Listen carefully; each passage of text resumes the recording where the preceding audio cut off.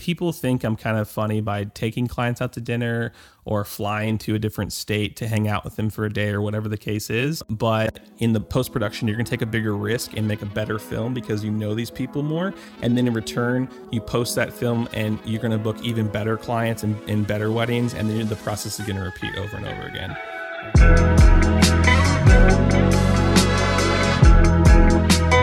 Hello everybody and welcome to Show Love episode 11. My name is Ben, I will be your host, and joining me as my first guest from the United States, which I'm very excited about, is one half of the Brothers Martins, it's Henry Martin. Thanks for coming on the show, man. Hey, absolutely. I'm super happy to be here. First time for me doing Australian podcasts, so this will be awesome. All good. Well, I am based in New Zealand, but I'll forgive you. It's all good. Sorry. The podcast where I found out about you interviewed Natalie, and she's from Australia. Yeah. I can't believe I just did that. That's so bad. To be fair, the last like 5 of my guests have been Australians. So, you know, I obviously have quite an obsession with Australian videographers right now. So I can understand the confusion. So my bad. Look, it's not the first time a New Zealander has been mistaken for an Australian, so you know. And it won't be the last. One of many. It's all good. It won't be the last. All good, man. Well, I'll tell you what. Look, everyone watching will, I'm sure, know exactly who you are. Will be super familiar with your work. Oh, come on. You're one of the most famous wedding videographers in the world. Your work is incredible. You're really building me up. I know. Just, you know, don't let me down. But for the sake of, podcasting world, would you mind giving us a little bit of an elevator pitch on who you are, the Brothers Martins, and your whole sort of videography journey and weddings? For sure. So the Brothers Martins is comprised of 2 brothers, my brother Bradford and myself. And Bradford has been a wedding photographer for about 10 years, older brother of mine. And I've been a wedding filmmaker, videographer, cinematographer, whatever you want to call us, for 5 years. And so basically the way we started was Bradford had been doing it, and I was like, selling cars, and then had a music background. But I started working as an audio engineer for a video production company. And I was just a really curious kind of guy, asked a million questions, bought a camera, and then ended up making like a tiny little travel video from one of our trips as a company. And it was to Indianapolis. If you guys want to check that out, it's on Vimeo. It's called From Dallas to Indianapolis. It's really bad, but we all start somewhere. And the guys liked it, and so them being a commercial company, they did not do wedding videos. So my first wedding ever came as a referral from them. And it was one of their girlfriend's mom's friends. And so, so that was in 2014. And so it was my first wedding ever. I ended up showing up to the wedding, started like shooting, prep shots, had no idea what I was doing because I realized I had never even been to a wedding in my entire young adult life. And so I ended up calling my brother. He came over and shot it with me and saved my ass. So the start to the Brothers Martins was a couple years after that, whenever I finally got some skill and a little bit of understanding of what I was doing. And we decided to join forces together because we thought it'd be awesome to work together, to be able to, collaborate on, the same weddings. So that's how it all started. Oh, Siri's dictating me right now. Anyways, and so that's how it all started. And so for us now, we are just a photo and video team who specialize in destination weddings, but still shoot probably about 50% like around Texas local. Yeah. Fantastic. Cool. So you guys have been working together side by side for the last sort of 5 years or so. So sorry. So timeline for that would be 2017. So 3 years ago. Okay. This is our third year going into it. Cool. Yeah. Awesome. Fantastic. And you guys have got all sorts of awards between the two of you, between photo and motion, like Rangefinder Awards, Love Story TV things and stuff like that. So, obviously together you guys are quite a power team and stuff. And, is working with your brother, is it working well? So rough start, right? There's always a little bit of the, younger brother, older brother thing. And me being kind of the new kid on the block and in the industry, maybe I wanted to shake things up a little bit. And so there was a like an interesting curve, but I'm happy to say it lasts like a year and a half. It's been so smooth. We've really found our collaboration together versus our friction, because now sometimes he'll actually second shoot with me. And so he has a better understanding of what, I'm going for and what I need whenever he's shooting video. So it's very smooth now. And I honestly imagine it's probably like working with your wife or something like that, husband-wife teams. Like you like have the dynamics and you have the flow down, and it makes it a really great client experience whenever you both want the same thing. Yeah, wicked, man, fantastic. And so you guys have a really successful sort of collaboration now, and from what I've seen online, your website, everything I've seen on social and stuff. From some of your discussions in the Facebook groups that we're both kind of part of, it seems like creating a really good client experience and quite a nice high-end, well-rounded client experience is something that's really important to you guys. And so that's kind of the main reason why I wanted to get you on the show today is to talk through basically everything around the film itself. We'll obviously talk about your filmmaking techniques themselves, but I think what a lot of people tend to leave by the wayside in the early days of creating their wedding film career is the idea of an entire all-encapsulating experience. Everything from when the couples find you, how they inquire, through the whole experience of them, because with weddings especially, it's a good like 12 to 18 month lead time. Yeah. Any interactions with that, right through to final delivery. So I kind of want to just sort of basically start at the beginning and just work our way down through, and cool.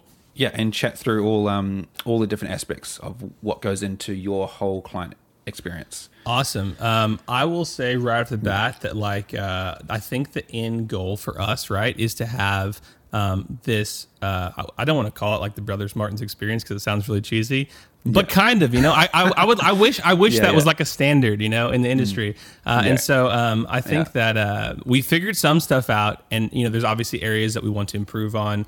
And, times when you drop the ball, right. Cause this is a small business, everybody runs the thing. So, I think the big thing is always trying to get better and having a vision of what you want. So, for us, Bradford and I both like, nice things, and we like things to be seamless, and we like things to be cohesive. And so that is kind of our vision for our clients. And so, as simple as it sounds, it all starts with the initial contact form, right? We use a CRM called Tave or Tave, however you want to say it. And it's so funny because even with Bradford has a really big eye for aesthetics. And I'm kind of I was kind of whatever, man. It is how it is. He hated the way it looked, right? So he was like, dude, we have to, go spend money and get a coder to custom code this form into our website so that it matches the same, text as our website. It's not something different, doesn't look cheesy. And I was like, all right, cool. So right off the bat, we spent a little bit of money on making sure that looked good. And we had some custom questions added in there that are imported into Tave. And so they inquire with us. And then from there, we have kind of a template that we have written up.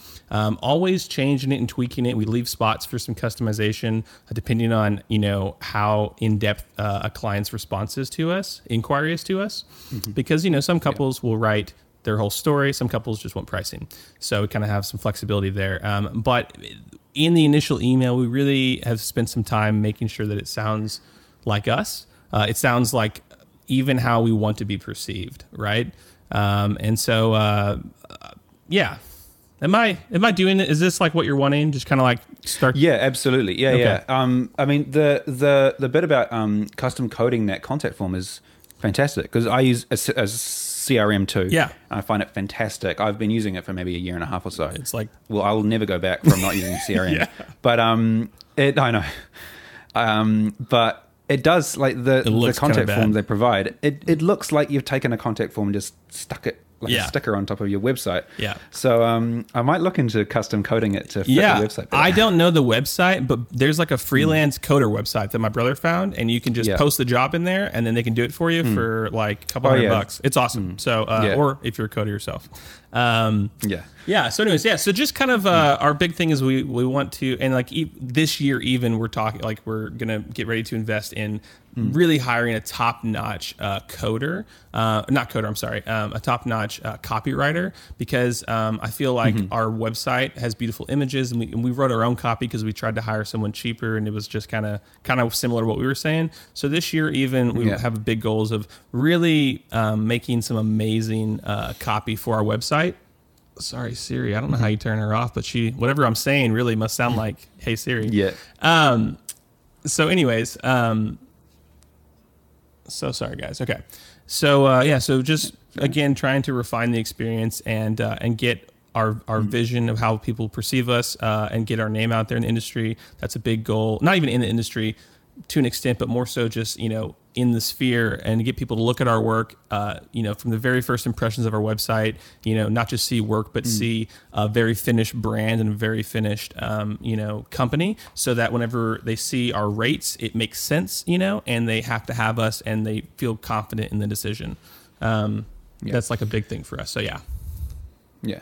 So I guess to kind of take a step back before we sort of move on is, how would you kind of describe the overall kind of ideal experience? Like when couples landing on your website, what are you trying to get them to sort of feel and get a sense of in order to get them to fill in that form? That makes sense. Yeah. We think our work does speak for itself. And so but I think the feeling that we're always trying to convey is art, in like a very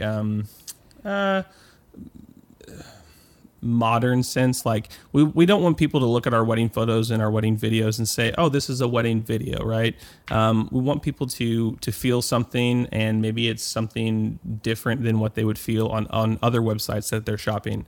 So I think I don't really think I have like a definitive answer for like what we're trying to make them feel. We just want them to see the work and read the About Us section and get an understanding that what we deliver to our clients is completely custom, and each film and photo session is going to be completely unique to what's important to them, taking their incredible vision and pairing it with our creativity. So that's kind of the summary, I guess. Yeah. But that's because the thing. I think I was going to say, I think you do let your work speak for itself, and because the website itself is quite simple, sort of. Well, I was going to say minimal. It's not going on and on and on and on and on about all sorts of, like, your about page is really refined. You've got that really beautiful clean photo of the both of you on there. You've just got, when you click your films, it's just your films. People just watch them. And so I think it's sort of, you've just created this really nice clean shell for your work to kind of sit in, and then get people to inquire from there. Yeah, and I think that there's definitely a level that's deeper if we can find, talking a little bit more about what we're about, right, before they inquire. So we can try to refine that thing, and we think that hiring someone who's a wordsmith will really help with defining that and expressing it to people looking at the website, get them even a little bit more excited, so that, because we don't want them to just think, oh, we're hiring artists, right? Because artists discount and cheap, so we want like them to think like we're hiring, somebody, we're commissioning someone to create some art for us, which is, I think, hopefully a little bit different. Awesome. Now, before we kind of take the next step into the process, I guess we kind of like sort of give a bit of a caveat, the fact that you guys are a photo and video team. There will be parts of the workflow, parts of the client experience process that may not match exactly with a solo videographer, but I'm sure as we go along, we'll be able to, people will be able to sort of figure out their own way they'll pluck things out of that. And since I do the video side, most of what I say will be from my perspective, totally. And also a question I'm sure someone already is asking is, do we work together for every wedding? No. I'd say we only work together about 30% of the year, and then the other 60% is working with other companies. Cool. Yeah. All right. Well, that's good to know going forward. Okay. Yeah. So I guess so you got your website, and basically, couples inquire. What happens then? Once the inquiry form comes through, what gears start to go in motion for you guys? Yeah, right. So big gear is kind of analyzing the lead, right? Like how much information did they give us about them and their story? Where are they getting married, location-wise? And just trying to figure out, what are these, like what's going on here? But the thing is, we always shoot back initial email. We are really trying to get that initial email always to be within 24 hours. Sometimes it slips through the crack when you're traveling or whatever, especially if you want to write up more of a custom thing. If it's a template, you can just pop it off. But again, always try to put a little personality and response to what they gave us in that initial lead. So so we trying to get it down to always being a response time under 24 hours. And the sooner the better, because these guys are shopping. Even though they love your work, they're probably sending inquiries out to everyone. So that, and we'll show them our base pricing, and what it'll take to get us out there, and to film and photograph, or just photograph their wedding. And then we always try to schedule a call. And the calls are a big part of the booking process. Even with planners, if like a planner sends a lead, like I think I've done it. I think I made an exception once, but I just don't like to book weddings without talking to the couples. And I think a lot of that ties back into the artistic side of what we do, versus the business side. I want to make sure that I'm going to enjoy, working with this couple, and that they value their video, and that it will be, a good experience for both parties. And so try to get on the phone call, and then those phone calls, I love doing phone calls with clients. I usually don't do Skype calls at first. Sometimes we do, but usually just do a phone call, keep it really simple, but it's just about getting to know one another, getting to hear a lot more about their story, answering any questions, like everyone does phone calls. There's nothing really special to what we do with that, except for, we just try to make connection points and build, rapport, try to find commonalities that we have between us. And so, it's, I just feel like I feel like most people kind of do the same thing for that part of the process. And, that's my answer. Yeah. And so is it usually just the sort of the one Skype call, and then is it kind of they either book or they don't, or do you kind of have a bit more of usually the only time if there's a little bit more is if they're trying to figure out budget, right? Like maybe we're on the high end of their budget, and maybe there's a little bit either, motivation, or, sometimes maybe it's a little bit of like sacrificing a little bit on the package to book the job and lower the price a little bit. Just kind of depends on what's happening. But, I would say that most of the time, if we do a client consult, they're gonna book, because, at that point they've really gotten to know you. They can tell that we're really social, that we're gonna make them feel really comfortable. And we talk about, taking them out to dinner and taking them out to drinks or whatever, and getting to know them. That's a big part of what we do versus a lot of people. A lot of people don't like to do that. I think they like that. And then from there we use Tave, and we send them over a proposal, and then with the base package and anything else we talked about, and try to, hopefully get some add-ons and see, if they want them. And Cool. All right. Well, I might use this as a bit of a segue then to start to talk about your packaging add-ons and how you kind of lay that out. Yeah.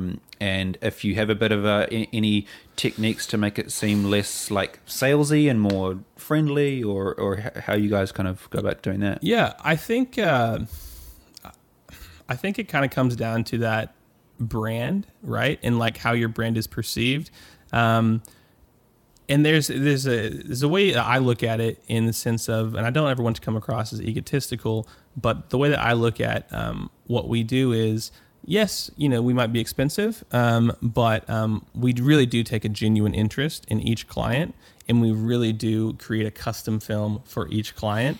And so with that being said, that gives me a lot of confidence to know that not a lot of other companies do that. That they can say, yeah, we like make custom films. When you look at their portfolio, it's very much the same. And so our clients that reach out to us really, really, really see the customness in each film, and that each film portrays like a lot of unique elements from that couple. And so it doesn't feel very salesy because, you know, I know that we're going to do an amazing job for them. So if, and I'm not one to either. Also, this is where I think it gets kind of salesy, right? Try to sell them something that they don't want. And so some clients will say, oh my God, I love this video I saw on Instagram, right? So I know that like to them, Instagram teaser is something that they may want to add on. You know, some people may say, oh, I like love these like, you know, super fun videos. Like Brittany and Daryl from Austin is a big like drawer in from us. It's just super fun and wild. And so I know with those couples, I'm not going to try to sell them on extra hours of coverage. I'm not going to try to sell them on a longer film because that style film needs to be like 5 minutes or under, you know? Yeah. And so there are like, I guess that's kind of situational. But yeah, I think it doesn't come across salesy because it comes across to me trying to like figure out what's important to them and, well, what do they want? And then this is the cost. Cool. Awesome. Okay, so, well, you know, perfect scenario, all going well, couples book you in. Yeah.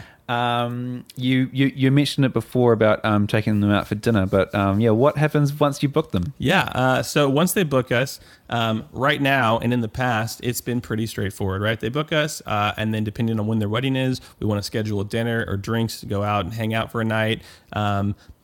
We talk a little bit about the wedding at those, but most of the time it's just about getting to know each other outside of the creative field, right? And just hanging out and having drinks together and like really connecting. And so those dinners are it's my favorite part of probably the entire thing because it's still before the wedding. You get to meet these people as like much more people when they're not like around all the stress of a wedding day.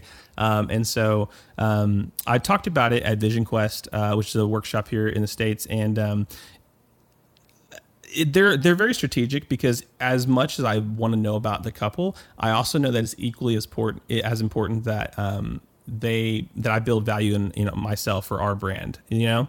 And so that's a great time to do it because every other interaction that you have with that couple is going to be about them and about the wedding. So people think I'm kind of funny by taking clients out to dinner or flying to a different state to hang out with them for a day or whatever the case is. But it makes a big difference in my creative process because I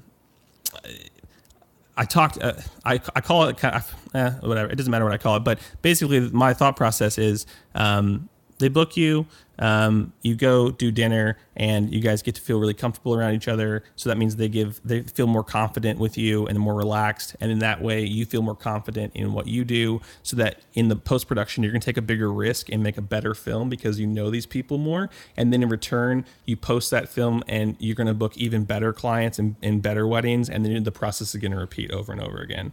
And that's something that I've seen firsthand, and I absolutely love it. Yeah, and I think that's probably one of the parts that people probably don't think is obvious because most people would probably look at you taking couples out to dinner and think, well, you've already booked them. Why are you spending more money on trying to woo them? Investment. But it is about that post-production, about that other end of the process when you both know them really well and they trust you and are sort of bought into you and your experience and your brand and implicitly, so you can take more risks with the film and therefore book those more. It's just an ongoing process from there. It is, and you got. I was always really, before I started doing dinners, I was really jealous of photographers because they got to meet the couple and like hang out with them. So I was always like odd man out on the wedding day because they were like best friends of the photographer. I mean, sure, the photographer has a little bit better deal because they're getting paid to hang out with them. But I just posted in a group a screenshot after my last dinner with a client. And they were like, they were so nice, and they said some nice things, and they're like, we were excited, but now we're even more excited.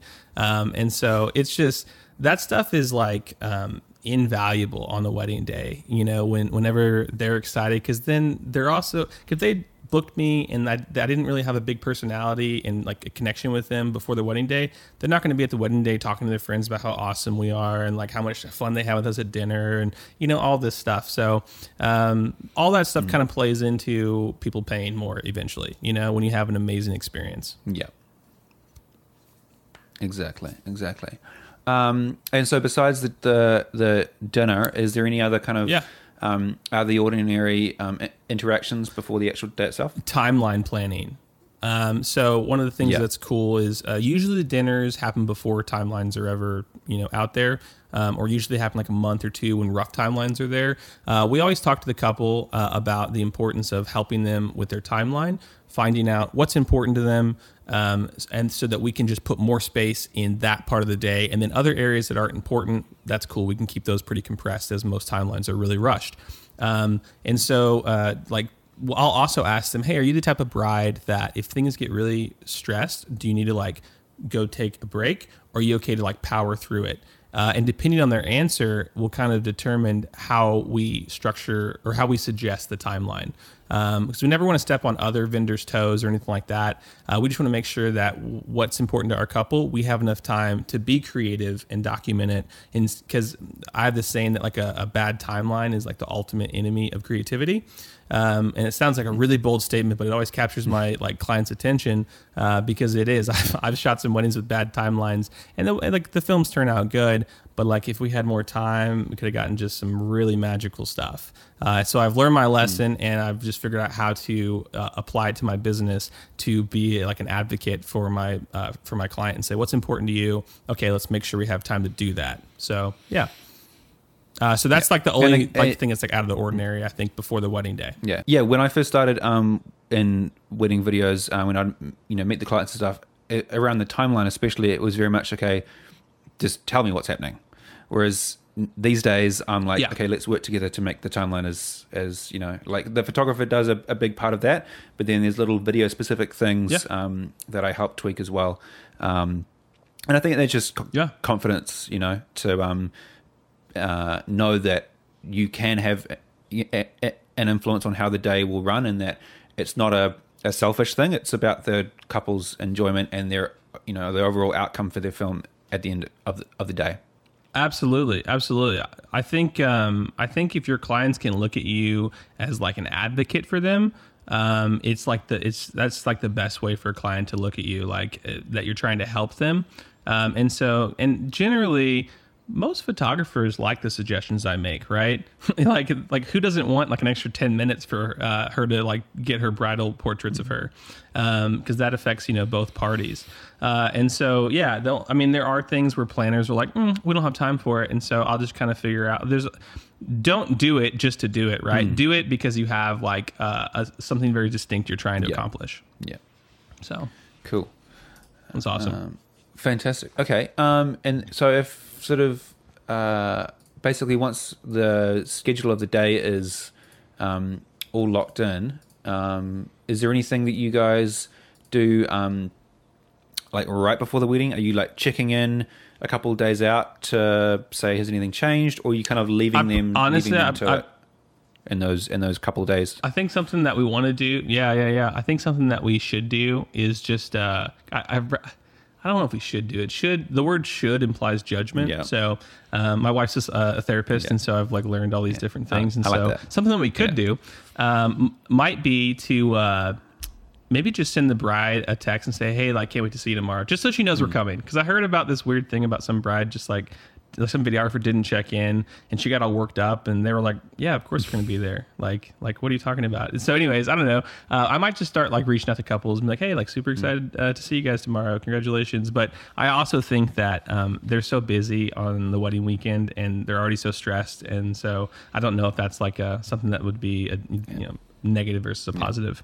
But right now we don't do anything. We just, make sure we have that timeline and show up on time and start doing the thing, you know?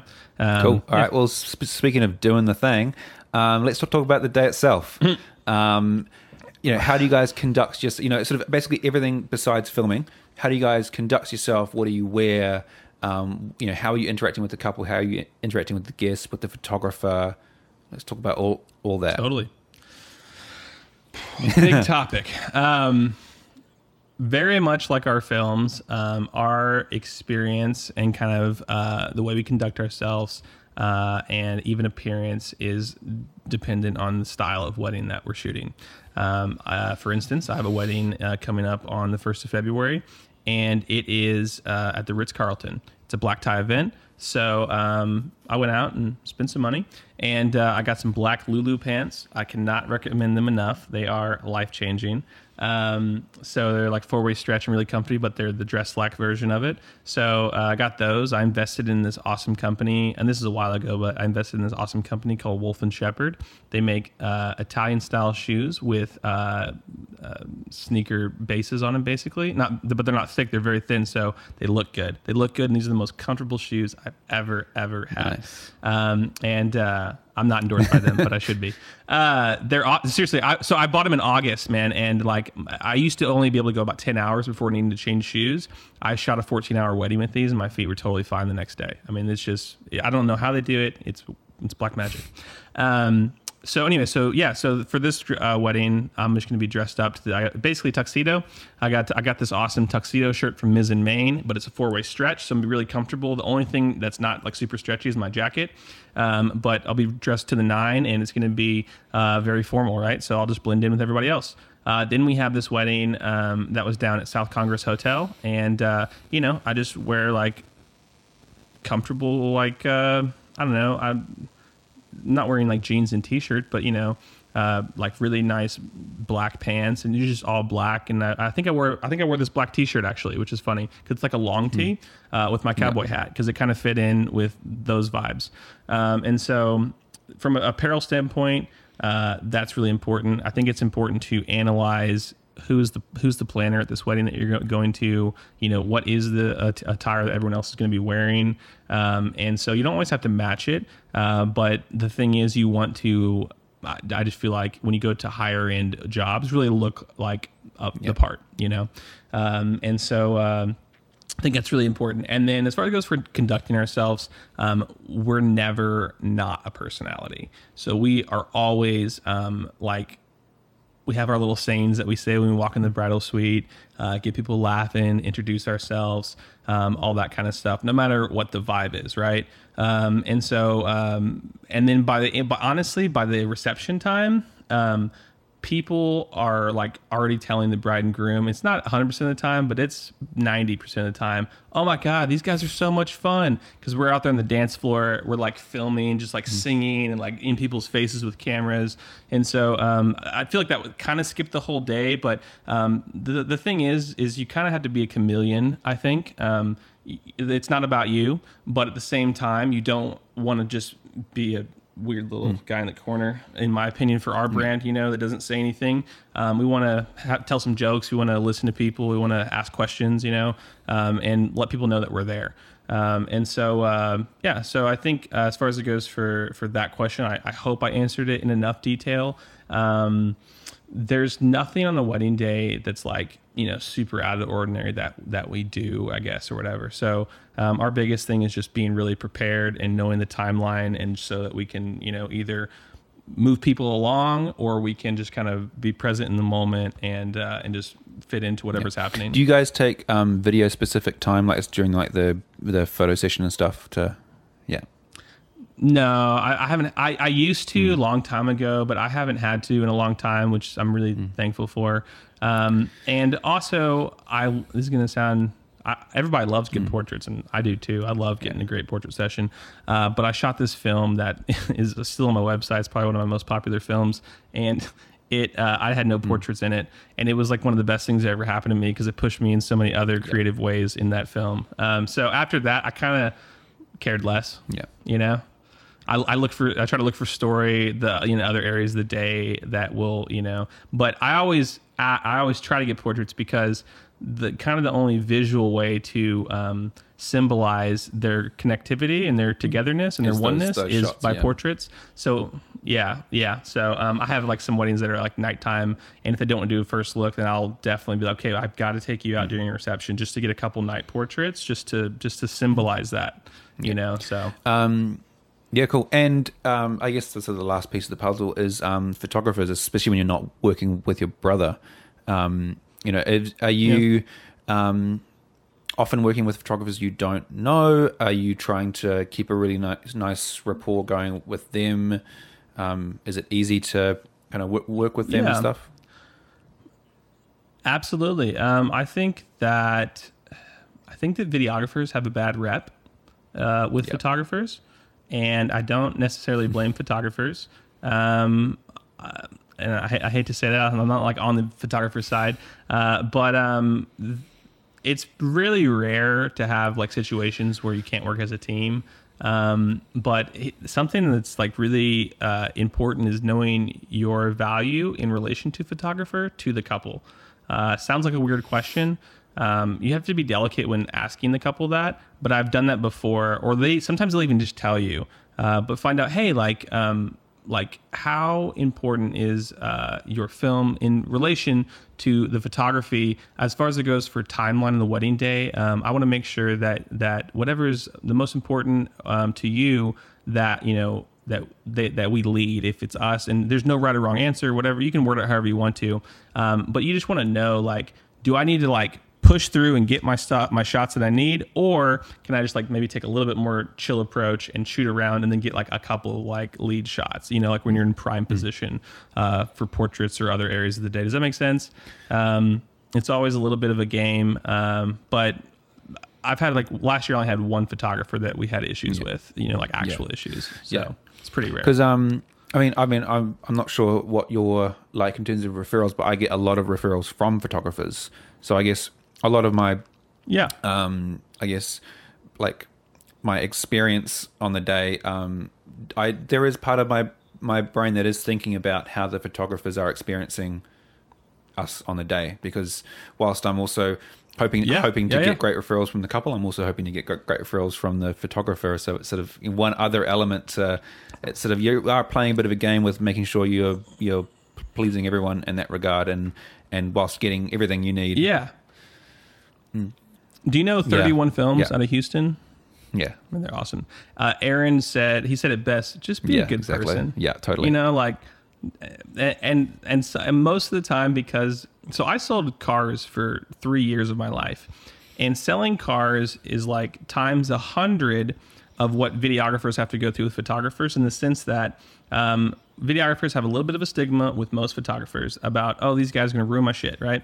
But imagine selling cars where they think you're the biggest piece of shit human being on the face of the earth, trying to take their money and sell you a crappy car. So if I could overcome that, to me, it's like a lot easier to overcome like whatever things are going on with photographers. But referrals are a big thing. So just be a good person. And if you actually know what you're doing from the cinema side, and you can see light and stuff, photographers are going to like that.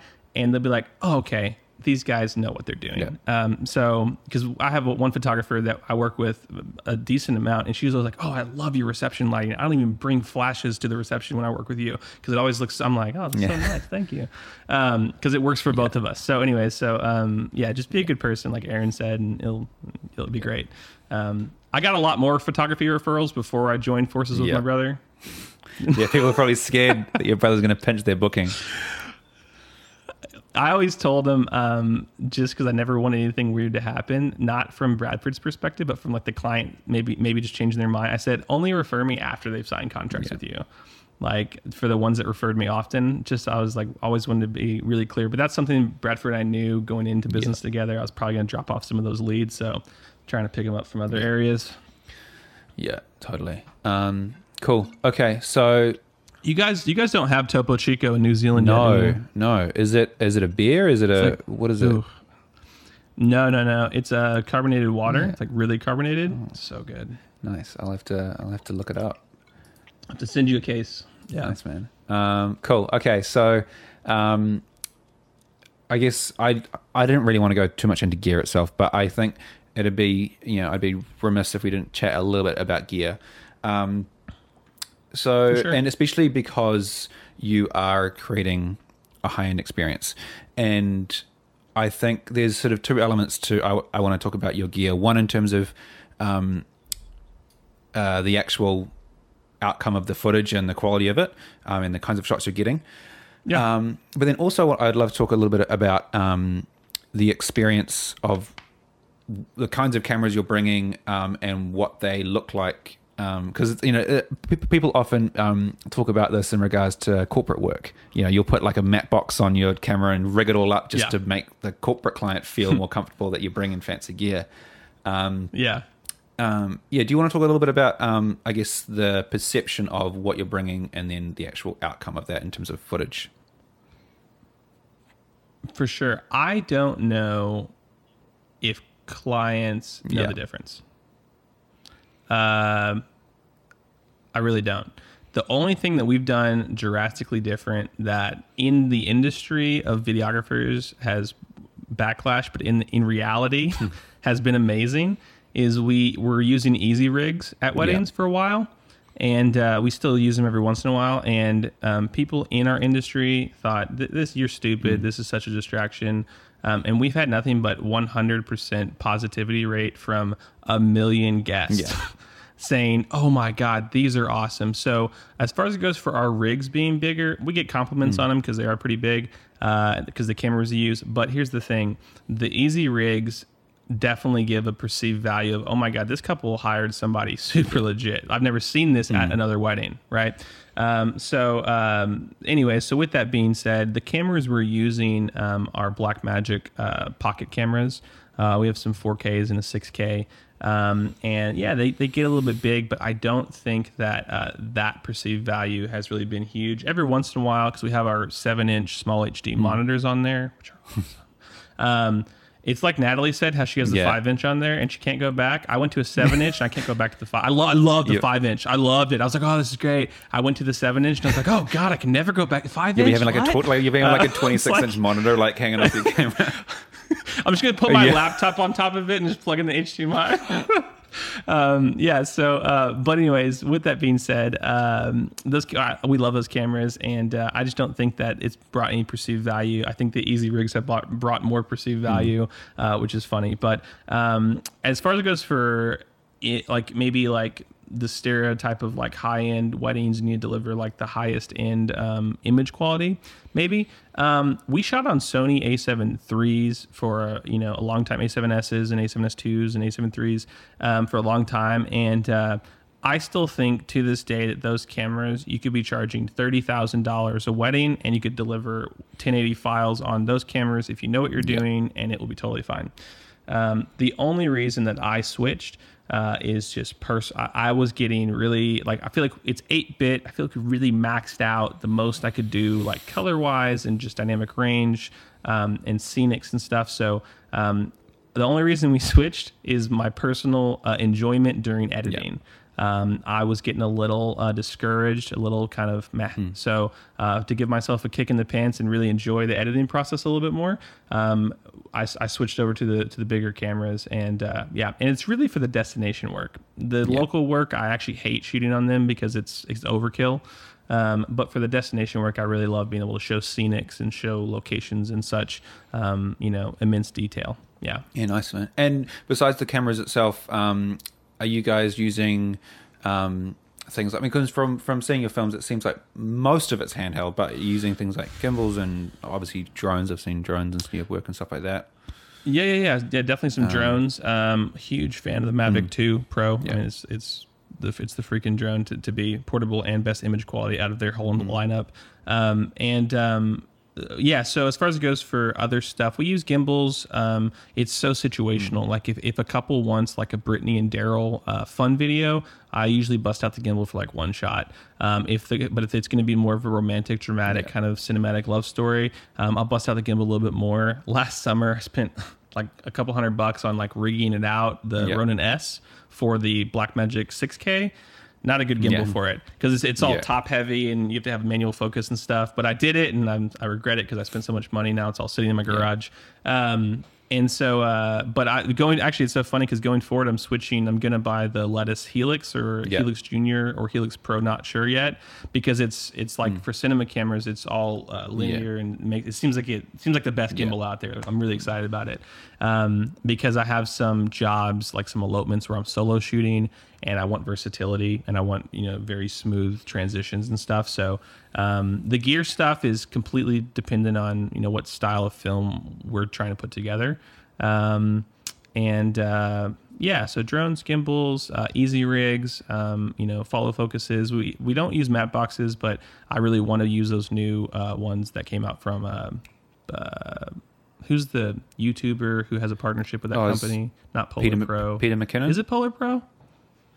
I think, yeah. There's this new matte box out that's the one amazing. That just clips it's on called the front. Basecamp. Yeah. And it's variable ND square. Yeah. And I'm like really excited. Yeah. I'm so excited, but it's like $700. So I have to buy 2 of everything. So it's very expensive.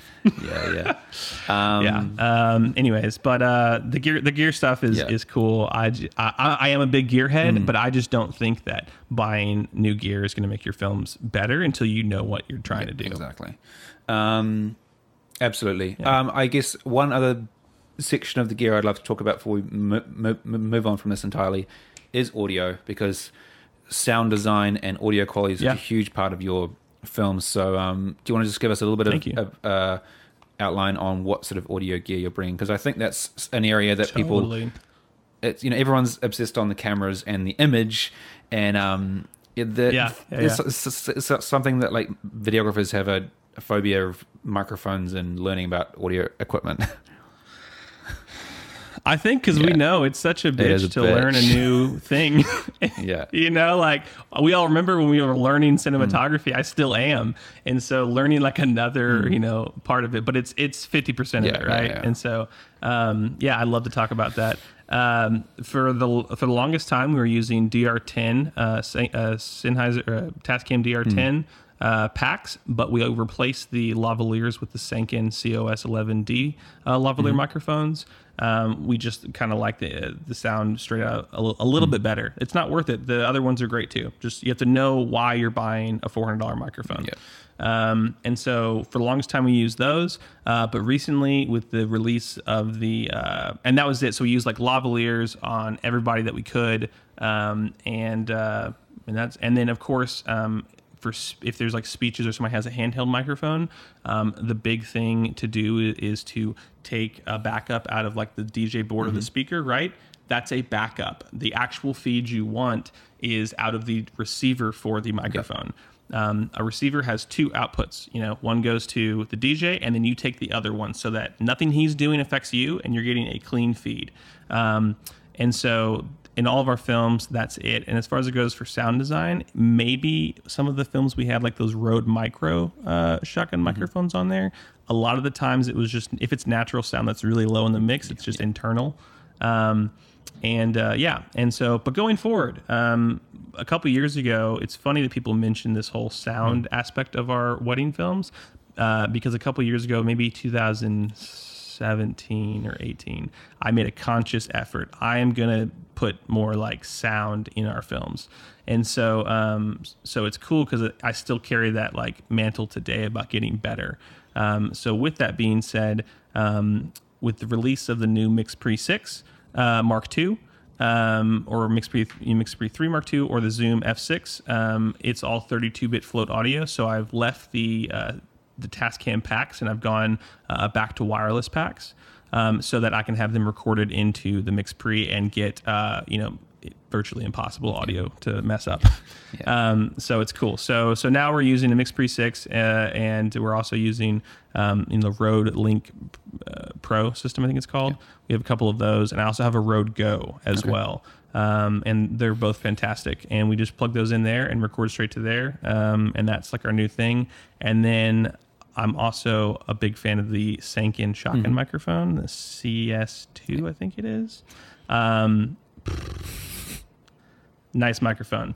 We're going to start using that, incorporating that. And my buddy David has it, and I borrowed it, and we used it for a letter reading. It sounds like so much better than a lavalier. So, we're going to start using that kind of stuff to just improve and get better. But you have to, you have to know, what you're trying to do and like take little steps. You don't have to go out and buy all the most expensive stuff at first, you know, like make work, like make it the shittiest thing the best it can possibly be, or not shit, make the normal thing the best it can possibly be. And then when you learn how to process that audio and mix it in, and then you can actually hear the differences in maybe the higher quality stuff. So nice. Fantastic. But yeah, I guess my answers are way too long. All my answers are so long. Dude, I'm loving it. This is great. Like the worst is when people give like one sentence answers and it's like, okay, how can I stretch this out? No, this is perfect. This is fantastic.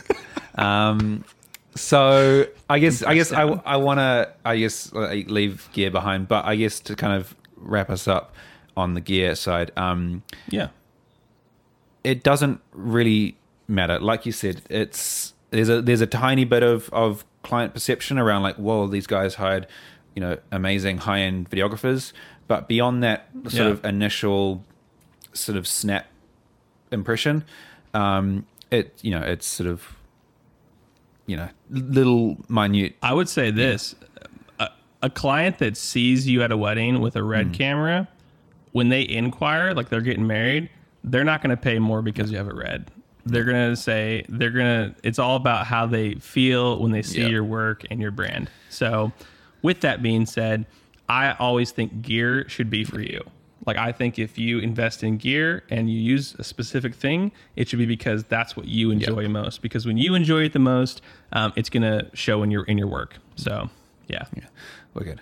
Even though it's cool to get compliments on your gear, you know, if you're not doing it for yourself, then no one's going to pay more for it. Yeah, totally. Because the commercial work you itemize, like you charge them for a red package or an RE package or whatever the case is, you know? Wedding clients.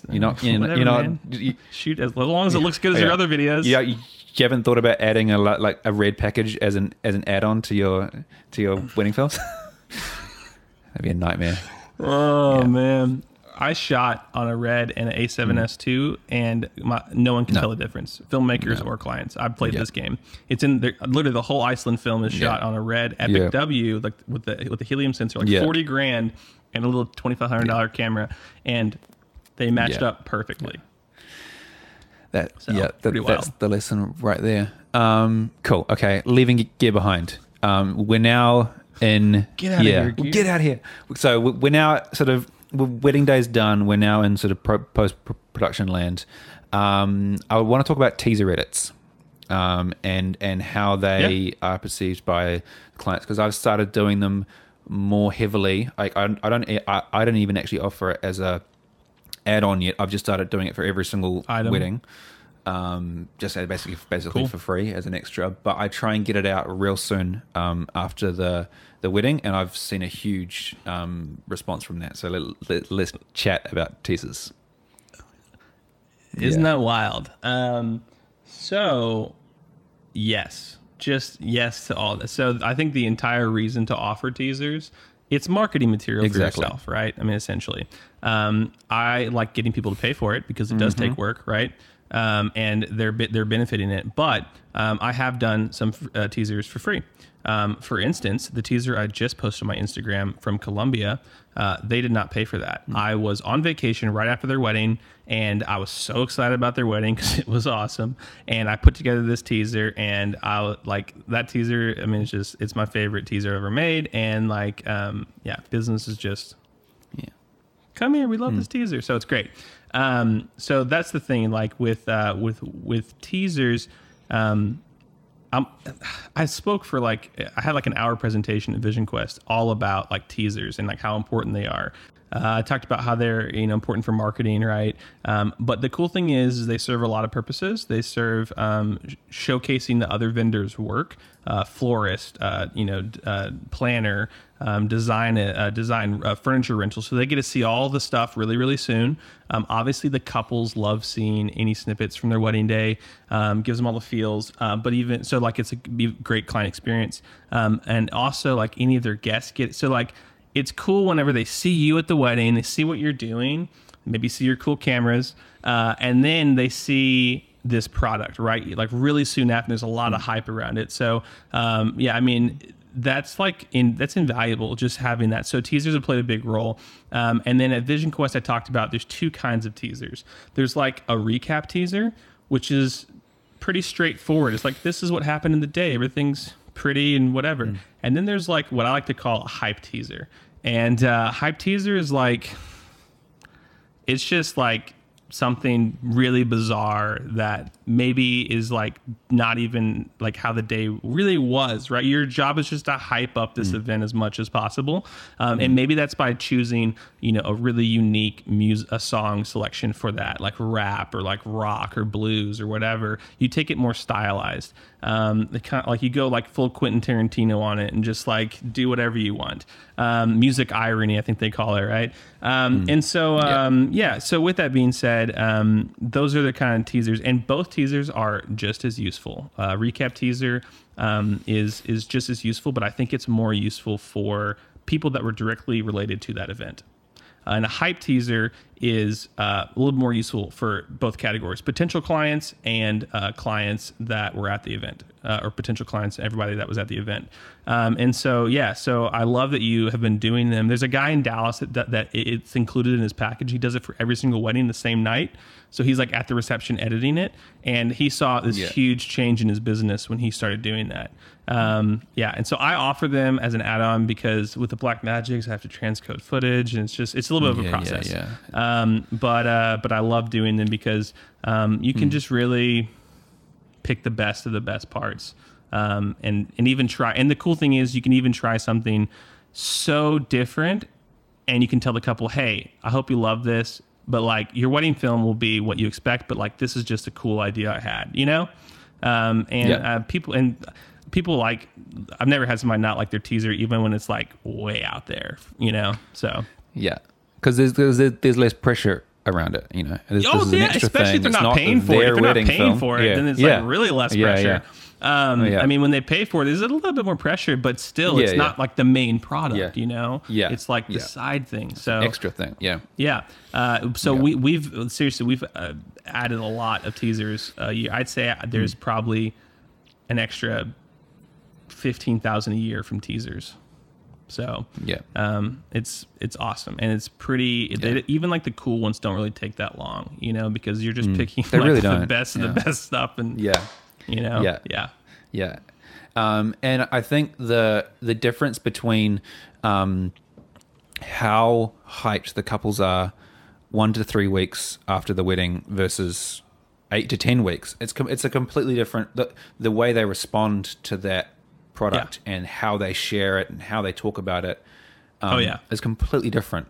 The experience, that difference in time, the experience, it's crazy. Everything can tie back into your experience. And Bradford and I talked about it. Like, imagine if you had like a client where you had just a perfect experience from beginning to end.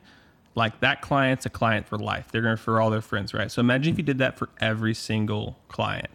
Like, imagine how like much you could just dominate like the industry. You have amazing work, and you have this amazing experience that people are talking about, and your name is out there, right? It's awesome.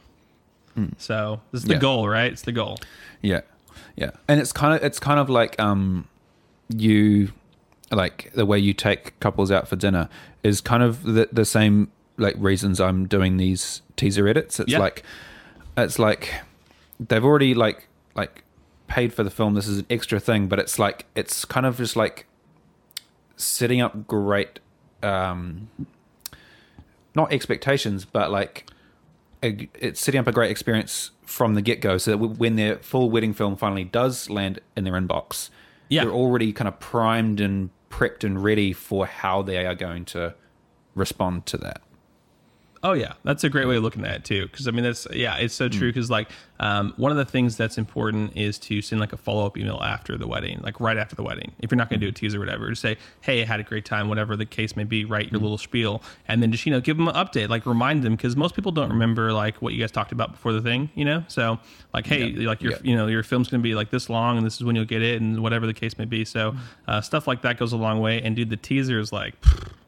Awesome. That's so cool. Because like then they're like, I bet when they get it, they're just like, what? Like, this is crazy. He said, yeah. Cool. All right. Now to talk a little bit about the film. I have to plug in my laptop, which I thought was plugged in. My battery's almost dead. Hold on a second. Yeah, fair enough. All good. Weird. Sorry, I got like all the interruptions. Oh, shoot. No. It's all good.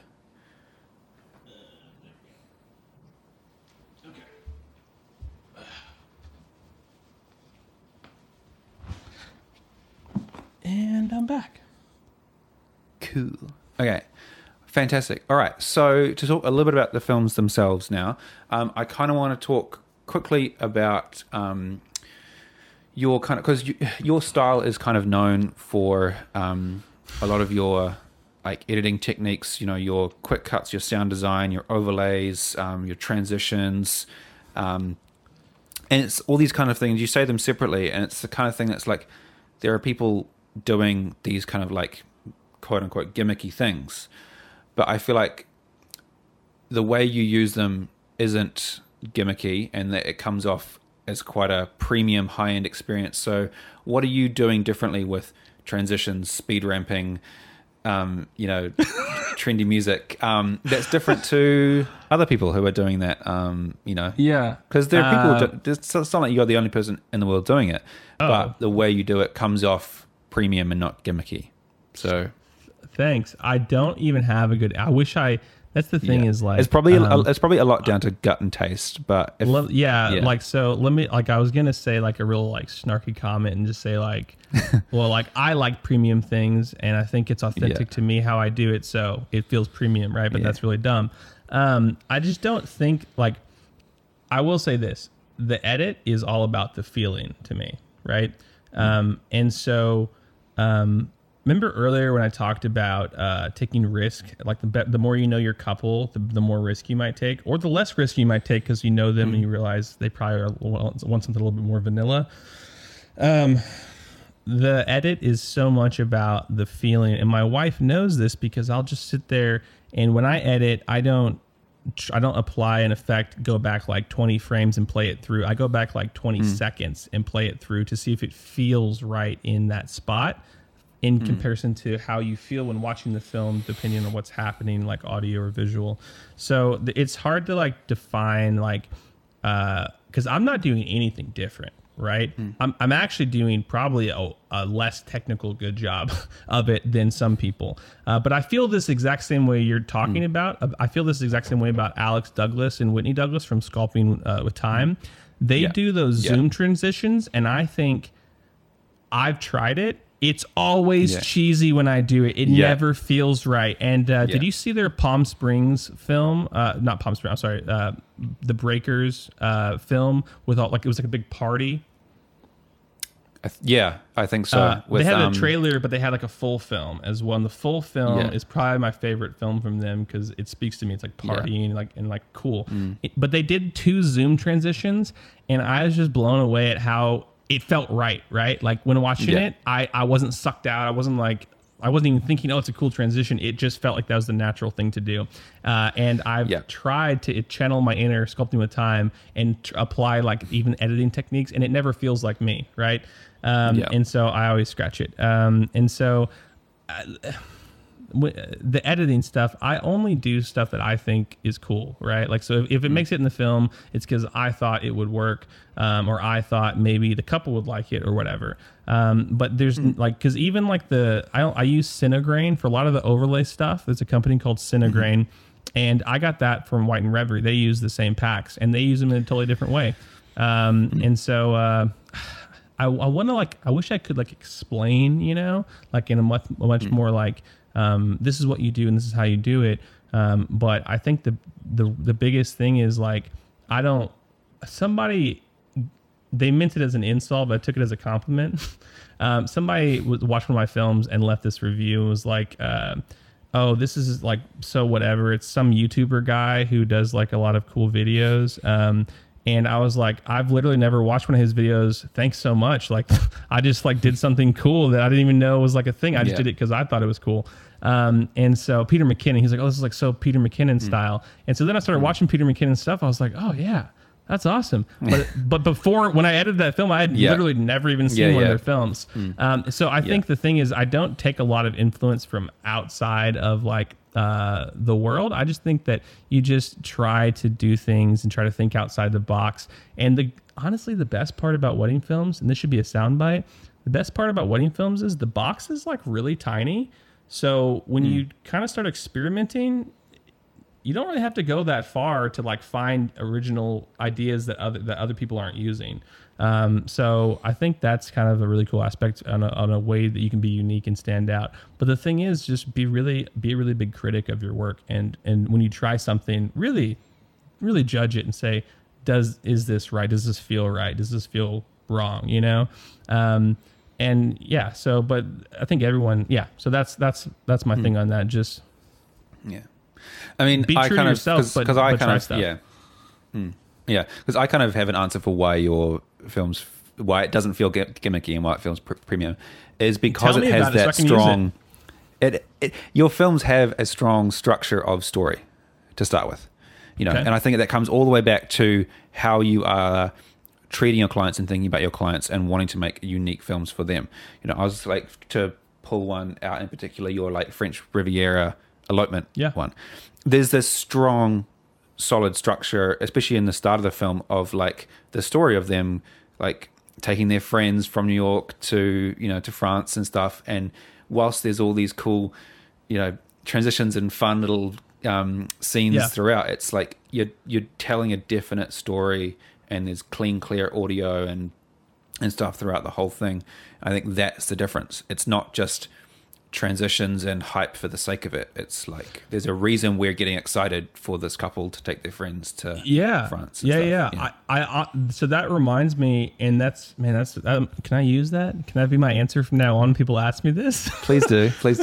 I'll always give you credit. I couldn't define this, but I will say one of the big things in the edit is like, I'm always thinking like, because that film, it's so funny you pulled that film out of there. That film, I honestly will never edit another film. I don't want to say never. I probably will never edit another film like that, because when editing, I'm always thinking like, does this feel like the couple, right? Yeah. Like, and for them, she's like an Instagram girl. I'm like, you know, and so like it felt right to kind of edit some of that middle section really playful and like whatever, and like even the song choice, I was like, but this feels like them, you know. And that was like one of the things they said, that, oh my God, we love this music selection and like this section. And so just keeping it authentic to your couple. But that's why it's so important to know your couple. I can't stress that enough, you know, like important to like, to get to know, like, what are they into, you know, like, what do they hate too? Like, what do they not like? I ask couples all the time, like, what do you not like about my work? Is there anything that stands out from our films that you absolutely don't want? Because I want to make sure that I, you know, don't step into that and put too much of my own opinion in it. So, so that's a really cool thing. And it just reminded me, like, like when editing, I want to make sure that like it feels authentic, or even just feels in the realm of like, oh yeah, this girl's bright and bubbly. Let me choose this little brighter song for this, or like whatever.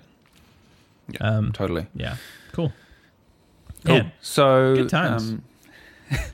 Sweet. So you've credited the film, you know, to the best of your abilities in terms of what you hope the couple will like. You know, you're stoked on it. You're pumped. You think it's the best thing in the world. How do you then show it to the couple? Man, so you know, this is a great question. You just cut and paste a Vimeo link and flick it in an email? Sometimes. You're gonna laugh because it's like it's the weakest point of the process, right? Of the experience. Which really sucks. But there is not a delivery platform that meets my standards. And I hate to say that. So you got Mediazilla. Don't know what's going on with those guys anymore. No offense if you use them. I hate their design, their branding, everything. You have this new one called Wedflow. It's very like hopeful, right? I feel like they might have rolled out a little bit too early, but you know, it's really cheesy branding, and you can't do a lot of customization there.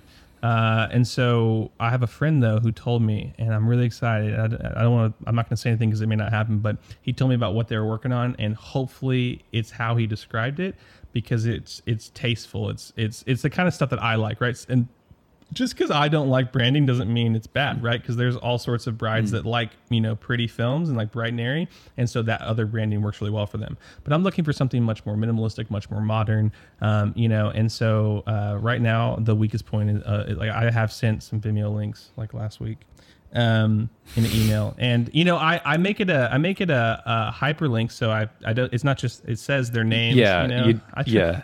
Yeah. But honestly, I think going forward, and it's just one of those things that's like one more, like there's so many things on the checklist, is just creating a custom page for each client or website. And putting the Vimeo link in there and or the player in there, and maybe even some like grabbing some frame grabs and like putting them as there as kind of like a thing. I think that's going to be probably the best bet until my buddy's platform launches and it works out. But yeah, so I think that for now that will like kind of have to. I bet you could even put like a Dropbox link in there for them to download it and stuff. So custom web pages is probably what we'll be doing for 2020 couples. Yeah.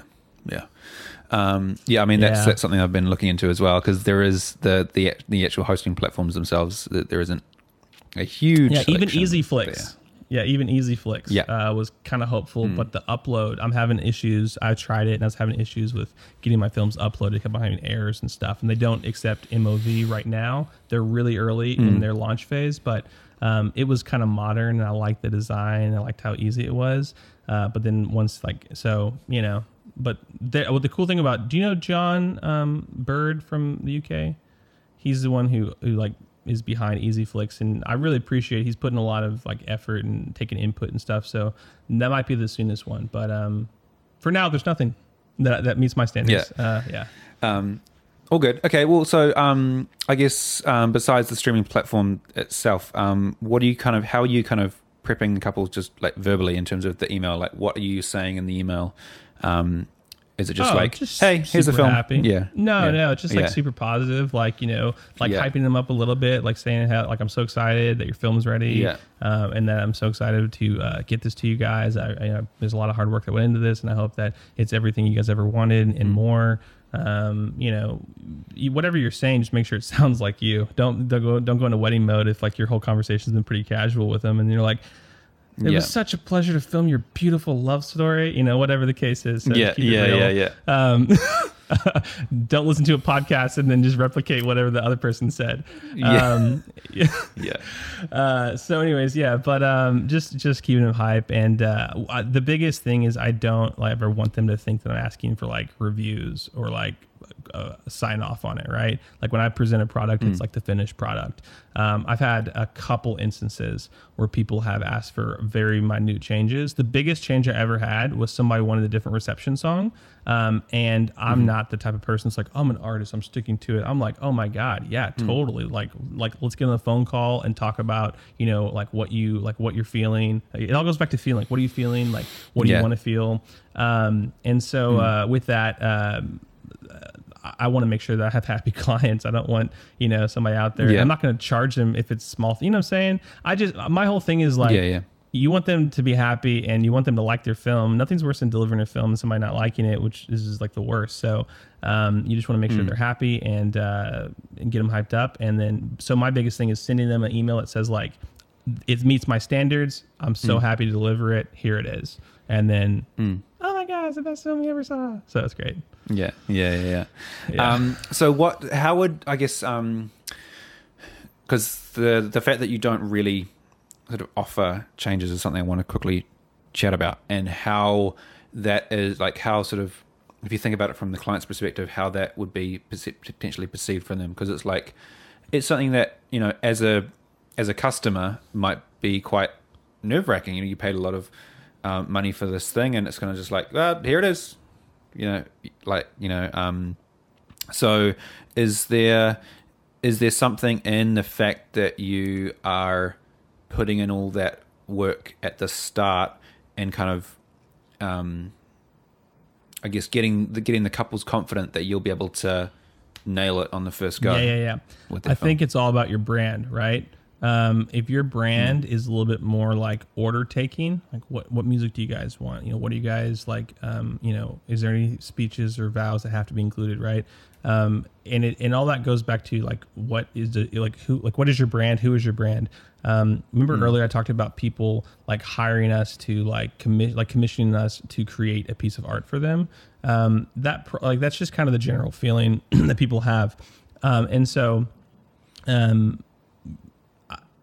the couple times people have wanted changes, it's never like they just tell you, and then you do it, like, and you apologize and you're happy to do it. It's never like, I never fight it, but I think that our brand is set up in a way that is very, we're going to get to know you. We want to know everything about you. We're going to be there on the wedding day with you. We're going to take all this into the post-production process, and we're going to create a film for you that is custom and that you love. And so it's not like, did we get your order right? So I think that's just a difference in the experience from beginning to end and what people expect. For us, for us. Also, I don't know. I don't know. Have you ever had clients, or like what you're referring to, right? Is that something that's a little bit more common over there, kind of like expecting to sign off on something? Because I guess I basically always offered like one round of changes as part of my kind of package. Because I guess like as in my head, I was like, if I was the customer, like I'd kind of want that, I guess even just like that safety net of knowing if it didn't quite land, that I'm not up for more of a wallet hit just to, But in saying that, I hardly ever get changes come back. I pretty much always hit it on the mark. So I am starting to think about, because I got the idea basically from, have you watched that like Netflix series Chef's Table? Oh yeah, Chef's Table. Yeah. Oh, it's gorgeous. Yeah. So like the idea of like the fine dining restaurant where you don't order off a menu, you go there because you like buy into the restaurant, the chef, everything, and they just give you the food. Yeah. And you're not sending it back. That's going, like my entire business model. Yeah. Yeah. You're not like picking stuff off a menu, you're not rocking up to McDonald's and going, I'll have like a number 2 and whatever. Or even like a steakhouse that's really good. I'm not to go all the way down the chain. Just even just a nice restaurant where you order off the menu. I'll have this and this and this.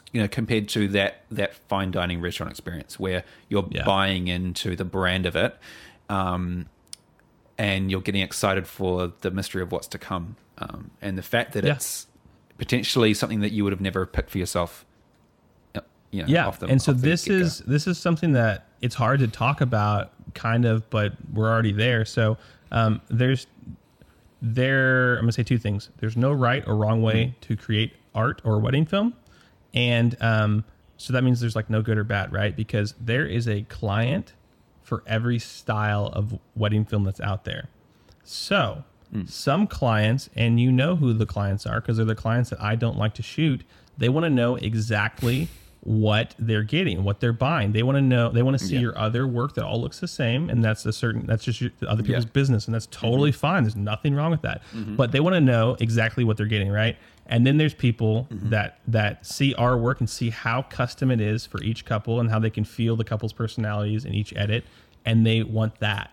And there's always a little bit of mystery in it, but they know based on history that this is going to be unique. So that's kind of our thought process. And like you said earlier, which was interesting, you were like, in case it doesn't hit the mark, I'll make the revisions, right? So you kind of use it in a sales way of I'll be there for you, right? And I use it in the other way, in the sense of like, hey, we don't really have this that often because we're so good at getting to know our couples. Does that make sense? So same thing, just in a different way. Yeah. Totally. Yeah. Wicked. Cool, man. Love it. Yeah. Totally. Cool. Cool. Basically, we're getting near the end of the process now and starting to wrap up the episode. But I guess the kind of the last piece in the puzzle in terms of the client experience is the final delivery, the wrap off.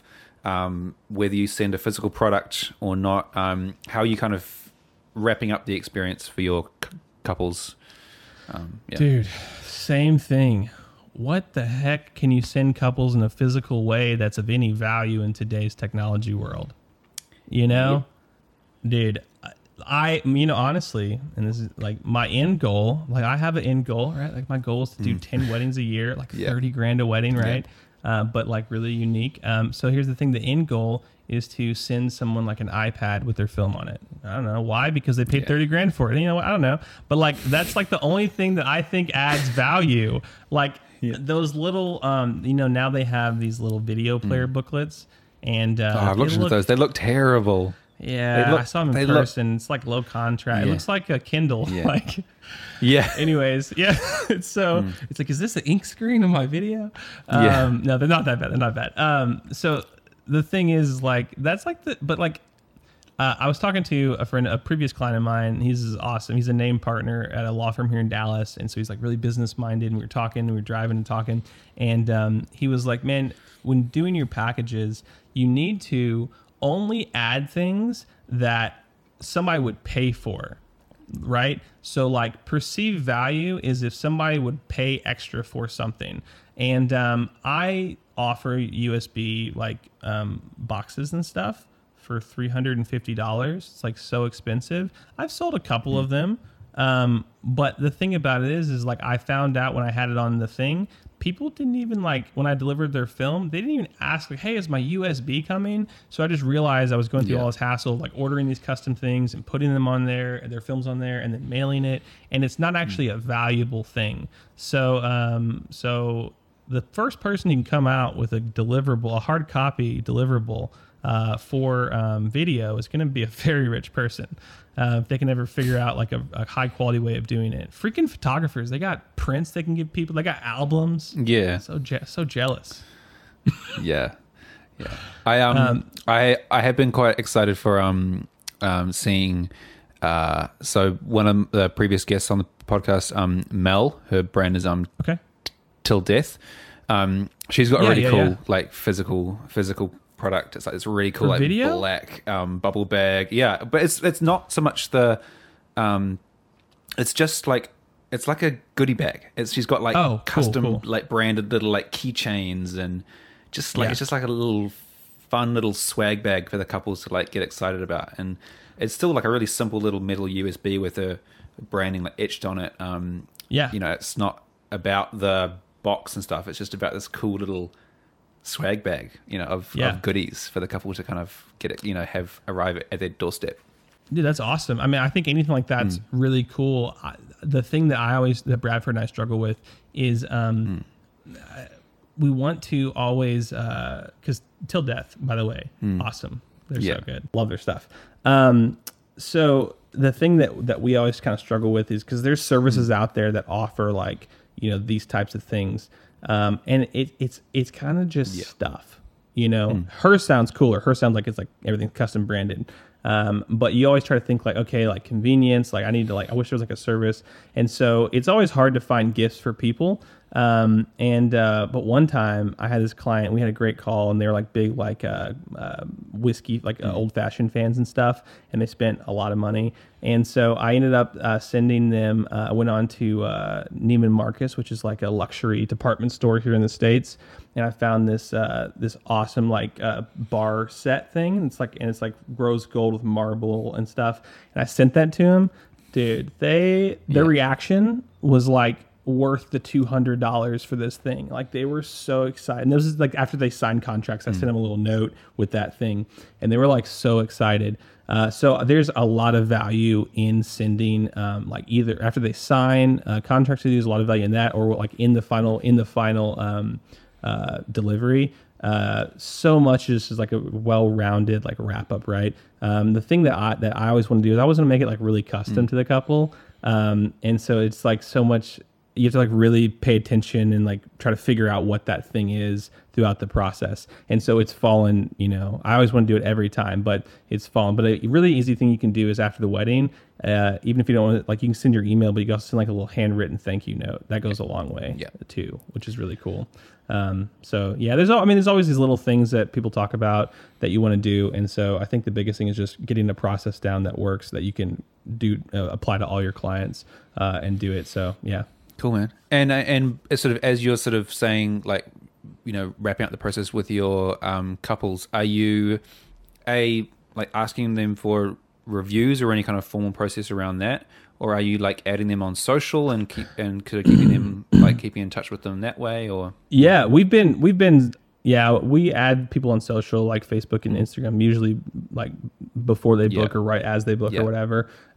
You try to keep pretty open lines like just there. What was the other you said? Are you adding them on social? What was the other asking thing? for reviews and any kind of process around that. Oh, reviews.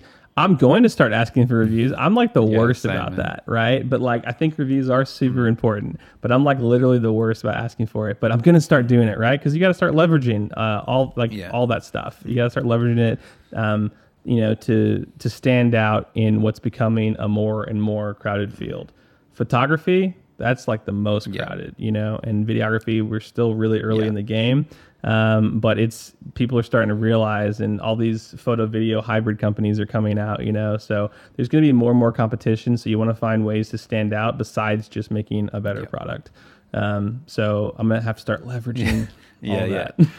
To like put it out there in the universe. We have as videographers, we have had it easy for quite a long time, where the market has been relatively small, and we have been able to just lean on our product itself, But we're starting to realize, okay, we happen to like do all the stuff that every other kind of business is doing, where all those stuff outside the actual product itself. I know a lot of guys that are like not as good, right? Yeah. And subjectively good, Yeah. that are making a lot of money because they're good they at just the have hustle.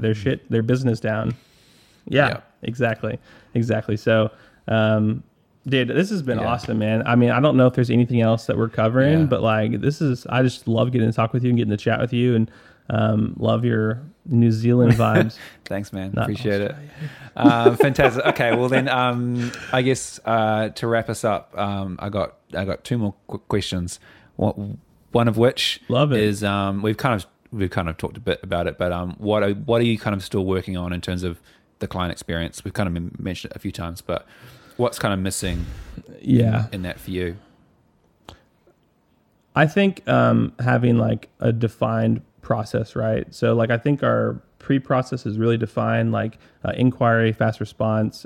We can always get better at fast response, and then all that. But I think the post-process of just like always doing a handwritten thank you card, and always like asking for reviews, and just all these like the last little touches. And I think a big thing is going to be finding some sort of gift to give people as like when they get their film. I know 31 Films, they do something really cool. I don't know what it is, but I know that they don't deliver digitally first. They deliver physically first. So the first time they get there, and I'm sure it comes with like, so I have this idea, and this is really personal to me. And so I always have these ideas that are really expensive. Like every time I think, I'm like, oh, fuck. But I think that if you like justify it in your rates, right? You like take apart marketing, you take apart, all that stuff. It makes sense. So, but my idea that I had, I don't know if I should say it, but I'm going to say it. Deliver physically first, like 31. And I always talk about my UGG sweatpants with clients, because I've never owned a pair of Uggs, but my wife bought me UGG sweatpants, and I like sweatpants, but my UGG sweatpants are like so comfortable. And so I started thinking about like delivering like some popcorn or something and some booze, to always booze if they're drinkers, like some booze and some popcorn and UGG sweatpants, and say, hey, put on these sweatpants. We talked about them. I want to give you some. They're so comfortable. Sit on the couch, watch your film. I think like that's like the goal, right? But like it's going to be like $300 per client. So. Yeah. So in home, instead of getting them to go out of their home, like in home watching it and be really comfortable, and like then they'll always have these awesome freaking sweatpants to remember us by. So that's what I want to get. I want to implement that and figure out cost effectiveness of how to do it. Cool. So every videographer who's listening to this is now going to send their clients sweatpants and popcorn and booze and stuff to watch their film. No, I love the idea. Of physical first. I have actually thought of that too. It's just around like building that hype up for the actual product itself, right? So they're not just like watching it on their phone. Yeah, and who doesn't like receiving something in the mail? Exactly. Yep, exactly. Yeah. Cool. Fantastic, man. All right. Well, last quick question then to finish us off. Why is the client experience important? Give me the best soundbite. We Yeah. So the client experience is so important because in a world and in a market that's becoming more and more competitive, we have to find ways to stand out. Our work can be the best in the business, but if you have an amazing client experience on top of that, you're going to book more expensive jobs, and you're going to book weddings that people have bigger budgets, and that can be really cool. And you can have like just not, I don't want to say a better film, but you have the opportunity to have some really inspiring films. And so that's why client experience is so important, because you want your clients to love you and to refer you to all their friends, and you want people in the industry to talk about how you treat your clients and inspire others to do the same. Wicked, man. Absolutely. Love it. That's it. Cool. That's my soundbite. That's your soundbite right there. Crossed, that works. Yeah. Cool, man. Fantastic. All right. Well, that's going to wrap us up. Yeah. Thank you so much for coming on the podcast and having a chat with me. I really appreciate it. Dude, I really appreciate you having me on. Hopefully you don't have too much trouble editing all that together, but yeah, that was a lot of fun. Cool. Seriously, that was very informative and loved it. Fantastic, man. I did just, your feed did just drop out for a second there, but all good. Thank you so much. If people want to find your work, I obviously they already know all about it, but I'll pop some links below to what we've talked about. Sweet. Yeah. Cool. Can you pop a link to my store where I sell my presets? Absolutely. Let's do that. Presets. Cool. Like LUTs and stuff. You can do a 20% discount. Yeah, 20% discount too for all you guys. I'll create a code for y'all. And we'll pop that all below. Fantastic. Love it, man. Cool. All right. Sweet. That's going to do us. And we will see you guys next time. Peace. Peace out. Done, man.